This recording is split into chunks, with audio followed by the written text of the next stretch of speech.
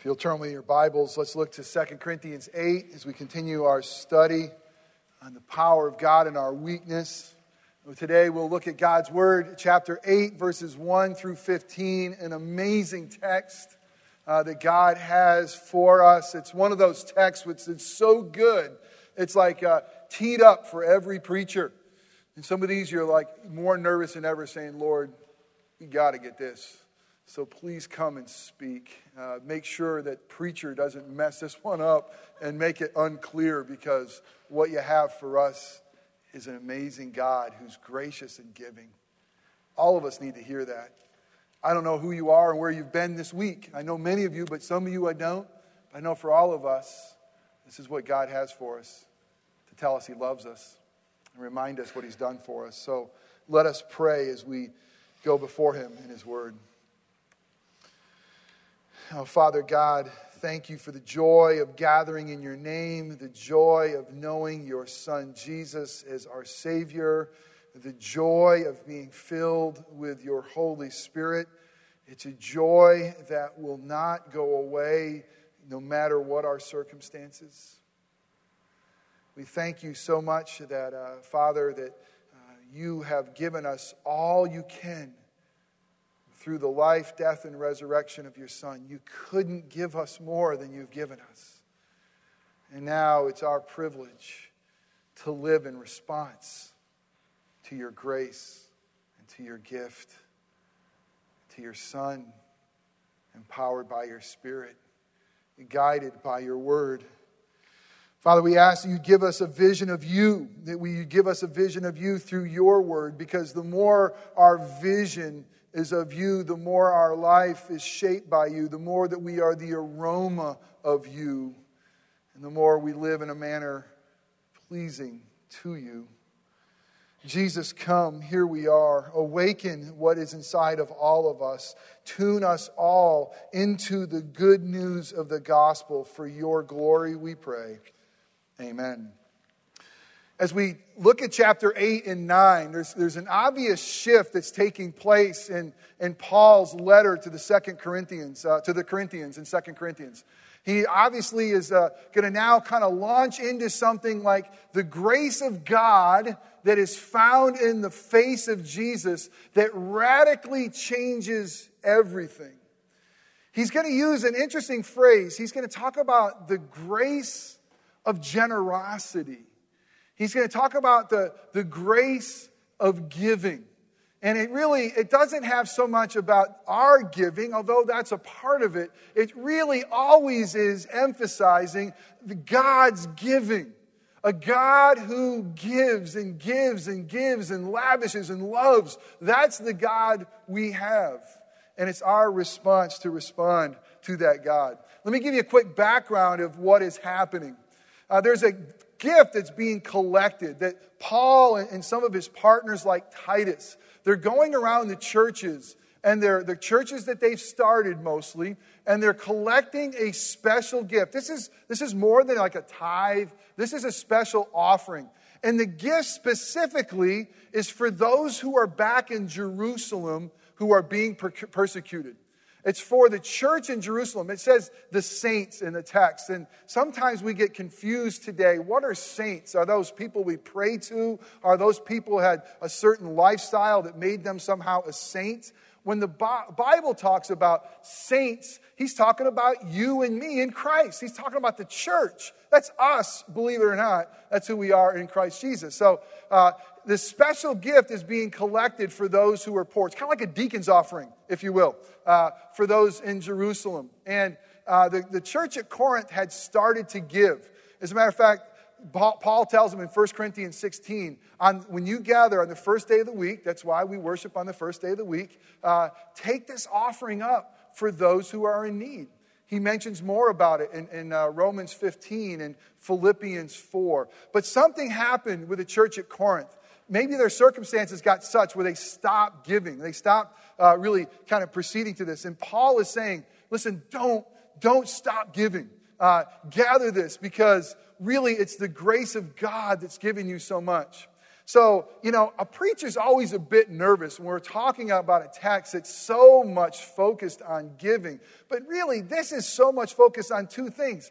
God's grace, what he's done for us. The word grace is going to be used 15 times in the next 2 chapters. It's going to be used 8 times in the first 10 verses of this text alone. And we realize it's all God's grace that he's given us all that we have. It's interesting because what Paul is going to do is he's going to make reference to churches in Macedonia. The churches in Macedonia, here's what they had going for them. They were dirt poor. I mean, it says that they were in the depths of poverty. I mean, absolutely dirt poor, and they were afflicted. I mean, life had beaten them up. They were 2 things, poor and picked on. The churches in Macedonia were poor and picked on. Let me tell you, it's like Thessalonica, if you've heard of that. It's Philippi. It's Berea. These are the churches in Macedonia, according to the Bible. And so they were in this terrible situation, poor and picked on. And yet they had, ready for this? Abundant joy. Isn't it amazing that in the midst of our struggles, you can have abundant joy? In the midst of their poverty, their deep depth of poverty, they had something that Scripture says, a wealth of generosity. What could Jesus have done for them that could give them such joy in affliction, such generosity in poverty? And so it was this example that Paul was kind of pointing to the church at Corinth, saying, look at all the junk they're going through, but look at what they're doing. You know what they were doing? They were begging for the opportunity to give. This, my friends, is the pastor's greatest dream. Are you kidding me? I mean, what do we think of pastors? Begging you to give. And what is this church doing in the midst of all they're going? They're begging, saying, we want to participate in what God is doing. Give us the privilege of advancing Christ's kingdom with our lives, with our gifts. They were begging the opportunity to give and be a part of what God is doing.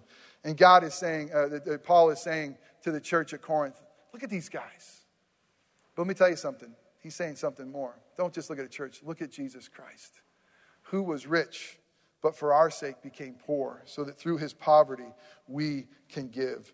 So out of their extreme poverty and abundance of joy, they overflowed with a wealth of generosity. Let's pick up the story now that we have the background. 2 Corinthians 8, we'll read today verses 1 through 15. God's inerrant word. It'll never lead us astray. Paul writes to the church in Corinth and through the Holy Spirit to you and to me. Now I want you to know, dear brothers and sisters, what God in his kindness has done through the churches in Macedonia, which really the word kindness there is God in his grace has done for us. They are being tested by many troubles, and they are very poor. I mean, it really says in the Greek, they are poor to the depths. They're dirt poor. But they're also filled with abundant joy, which has overflowed in rich generosity. For I can testify that they gave not only what they could afford, but far more. And they did it on their own free will. I mean, they begged us again and again for the privilege of sharing in the gifts for the believers in Jerusalem. They even did more than we hoped. For their first action, the first thing they did was to give themselves to the Lord and to us, just as God wanted them to do. So we have urged Titus, who encouraged your giving in the first place, to return to you and encourage you to finish the ministry of giving. Since you excel in so many ways, and it's talking about the church here in Corinth who excels in so many ways, in your faith, your gifted speakers, your knowledge, your enthusiasm, and your love from us, I want you to excel also in the gracious gift of giving. Do you excel in that? I'm not commanding you to do this, but I'm testing how genuine your love is, comparing it to the eagerness of other churches. And here's the thrust of the entire passage, and really the entire Bible.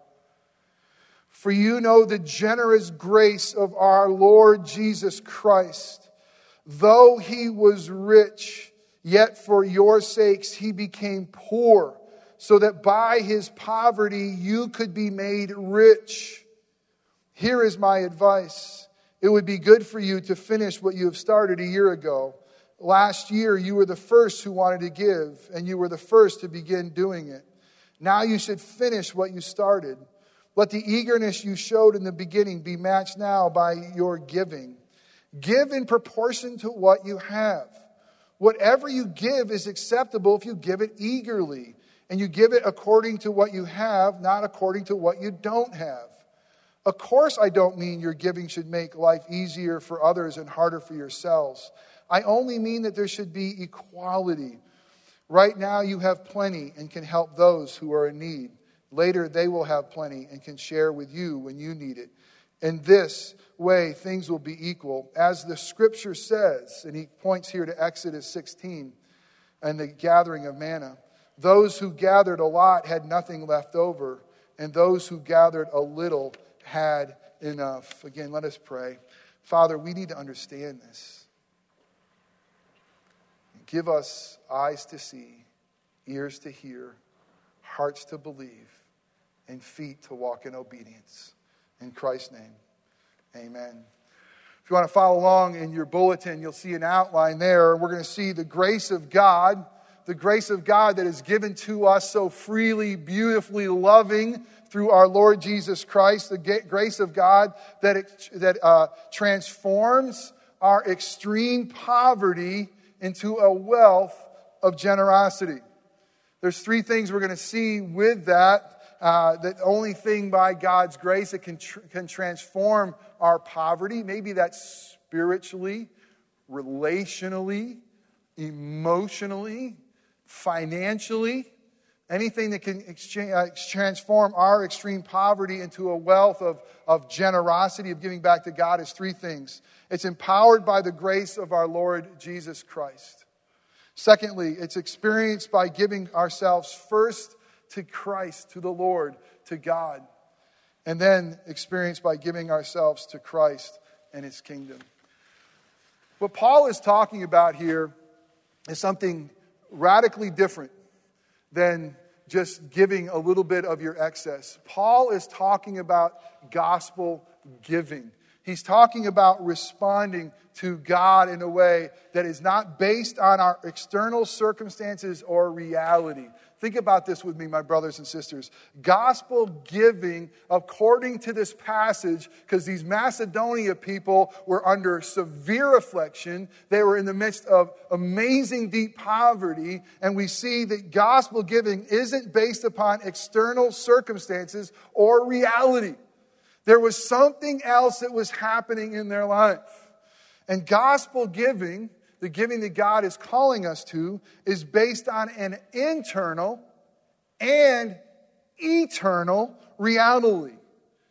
And here's how. The gospel of Jesus Christ, what God has done for us through Jesus' life, death, and resurrection, has changed everything. How is it with you? How is it you when it comes to giving, especially a special gift? Is it typical like it is for me? Well, what's in the bank? What do I have? What do I have to spare?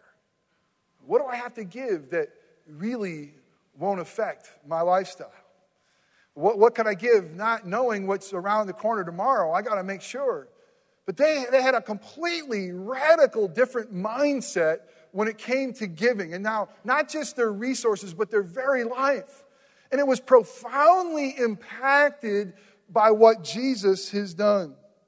And I got to tell you this, is that Jesus to them was much more than just a moral example. Sometimes we look at the life of Jesus and we see, okay, that's what Jesus has done. And we wear bracelets that tell us what would Jesus do. And maybe say that therefore we have to live our lives in alignment with Him. But that is true in a sense. We are to be imitators of God as dearly loved children. But do you know Jesus came here to be a whole lot more and for a whole greater reason than just a moral example?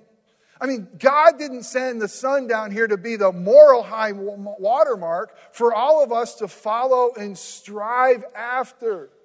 God did something so much greater for us through Jesus Christ. He actually gives us life. He actually gives us forgiveness. He actually changes in Christ Jesus. There is something that happens. It's a radical transformation that takes place inside of us.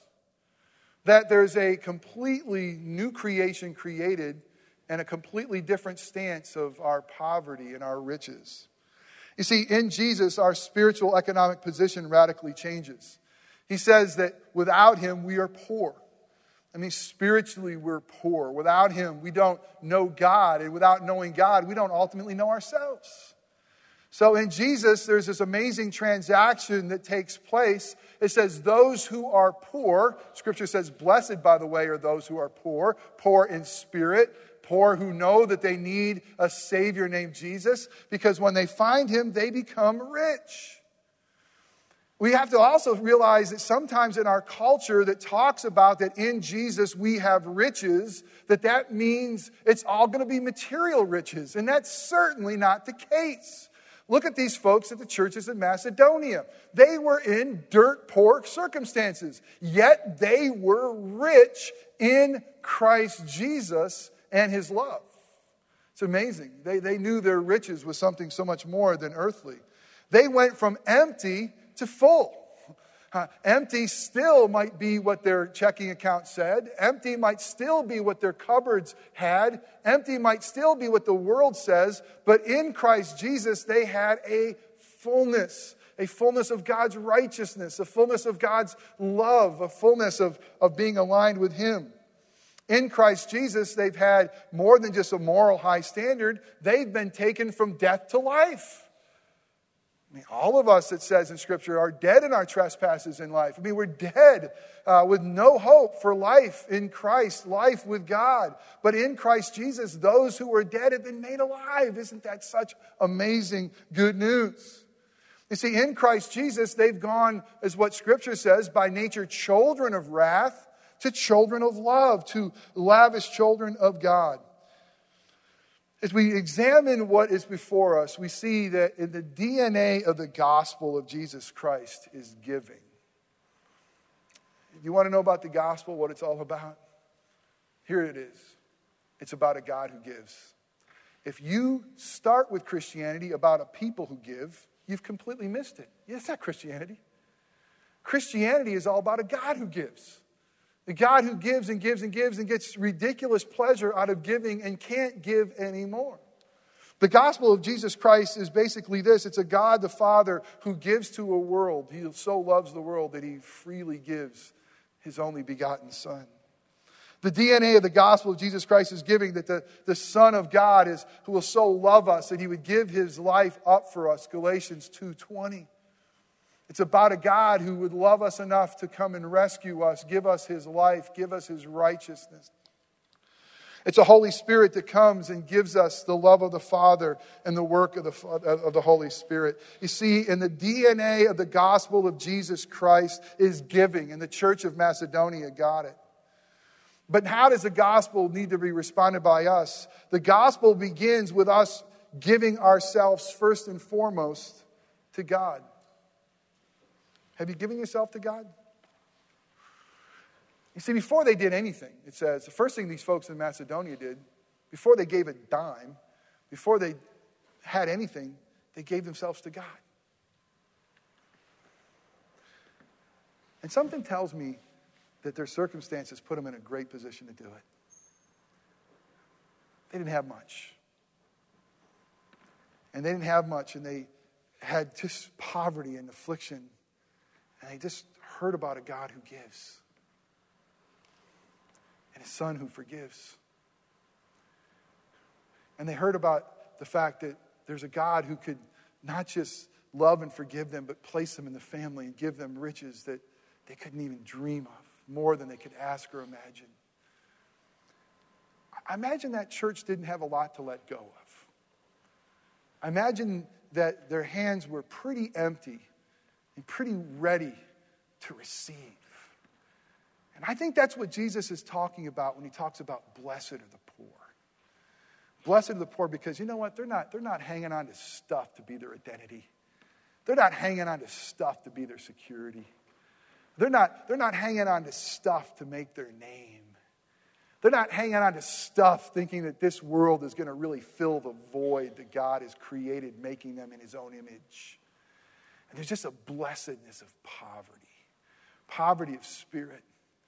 I think the reality is we're a church here that lives even through the difficult economic times that we're living through. Is anybody really here, maybe a few blessings to you, praying for your daily bread? I mean, really, is anybody today really going to leave here and not know where lunch is coming from? If it's you, blessings to you. Let's talk. But for the rest of us, for the most part, I mean, even in the midst of these economic storms, I mean, let's be honest. I mean, how much stuff do we have? I mean, right? I mean, how much stuff is in our hands? How much stuff is in our lives? And how much stuff gets in the way of us first giving ourselves fully to God? That's where they were. I mean, they just say, we're all in. We're giving ourselves first and foremost to God. But I want you to begin again with the gospel. It doesn't begin with them, it begins with God. It begins with Jesus, who's given everything he can to God and to us. Let's look at Philippians 2.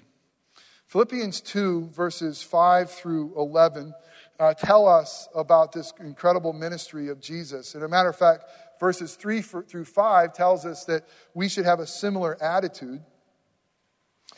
But in Philippians 2:5, it says this: you must have the same attitude that Christ Jesus had.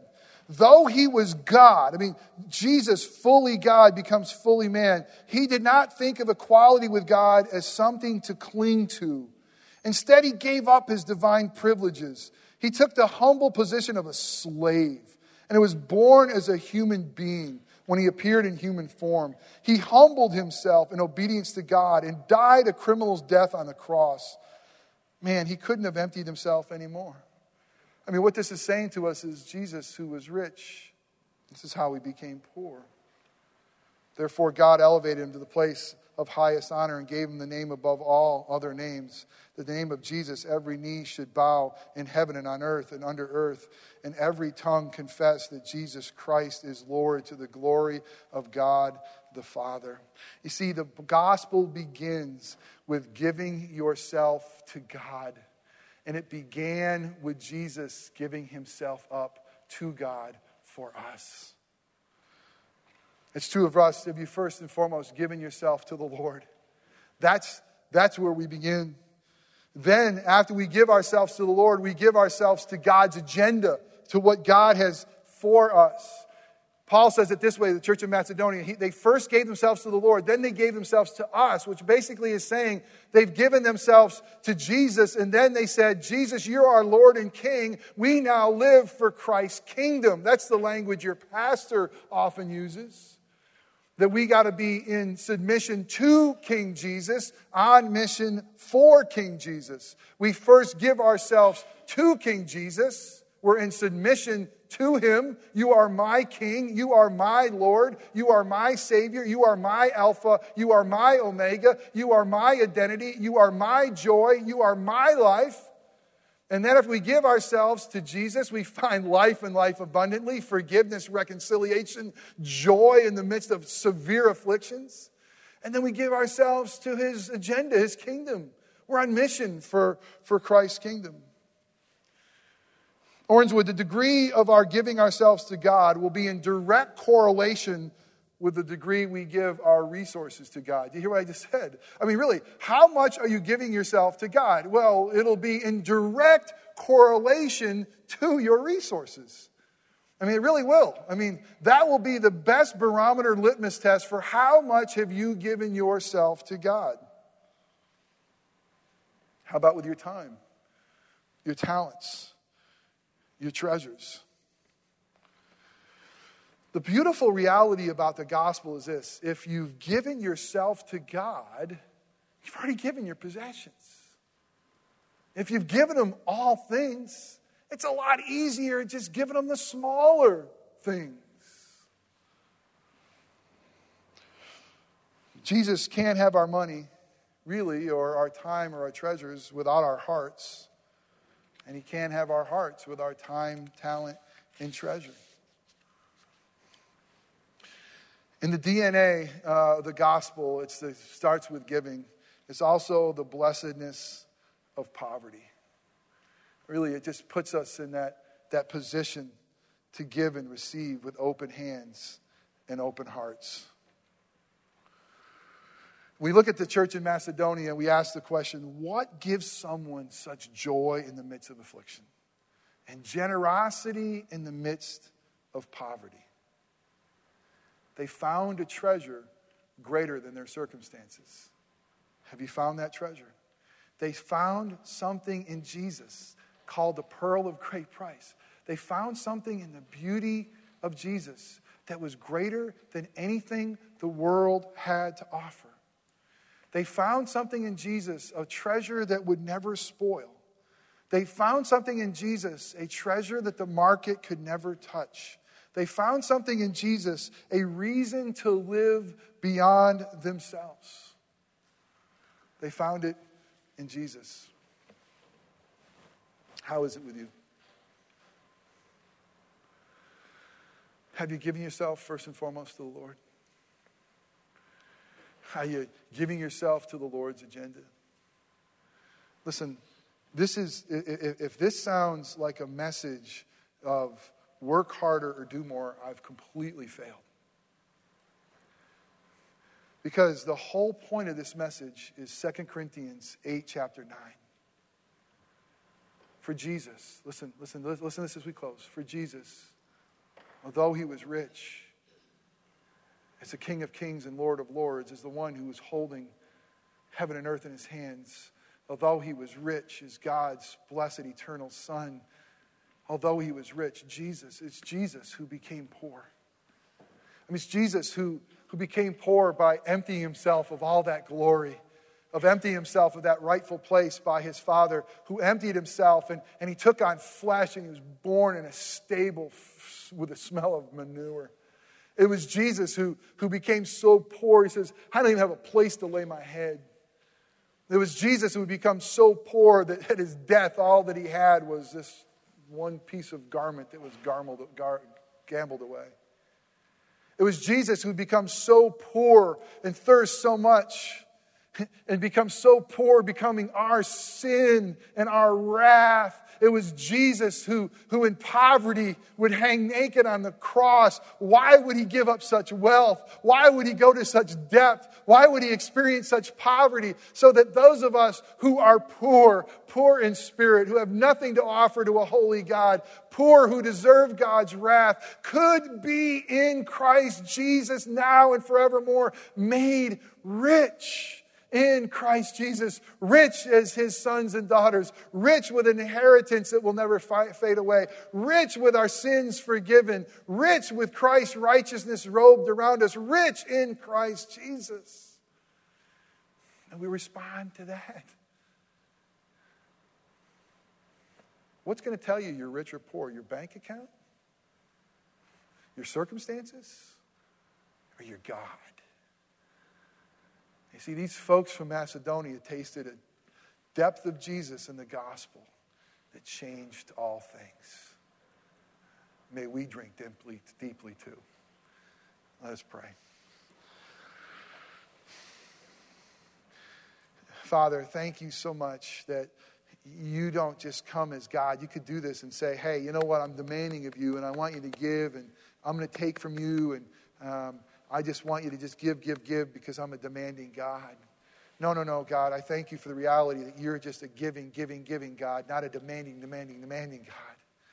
But because you give, and we're your people, and because you have shown us through your Son that the way to live is to empty ourselves and to live and give ourselves to God and to his kingdom.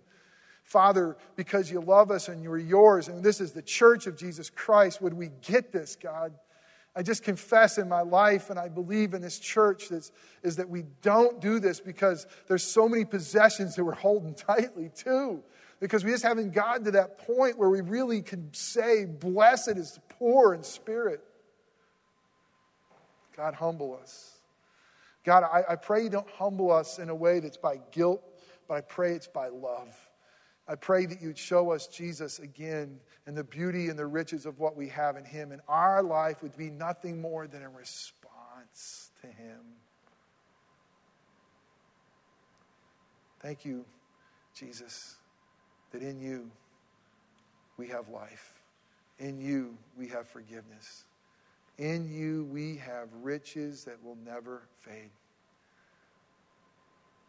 He who is no fool, who loses what he cannot keep, to gain what he cannot lose, Jim Elliot said.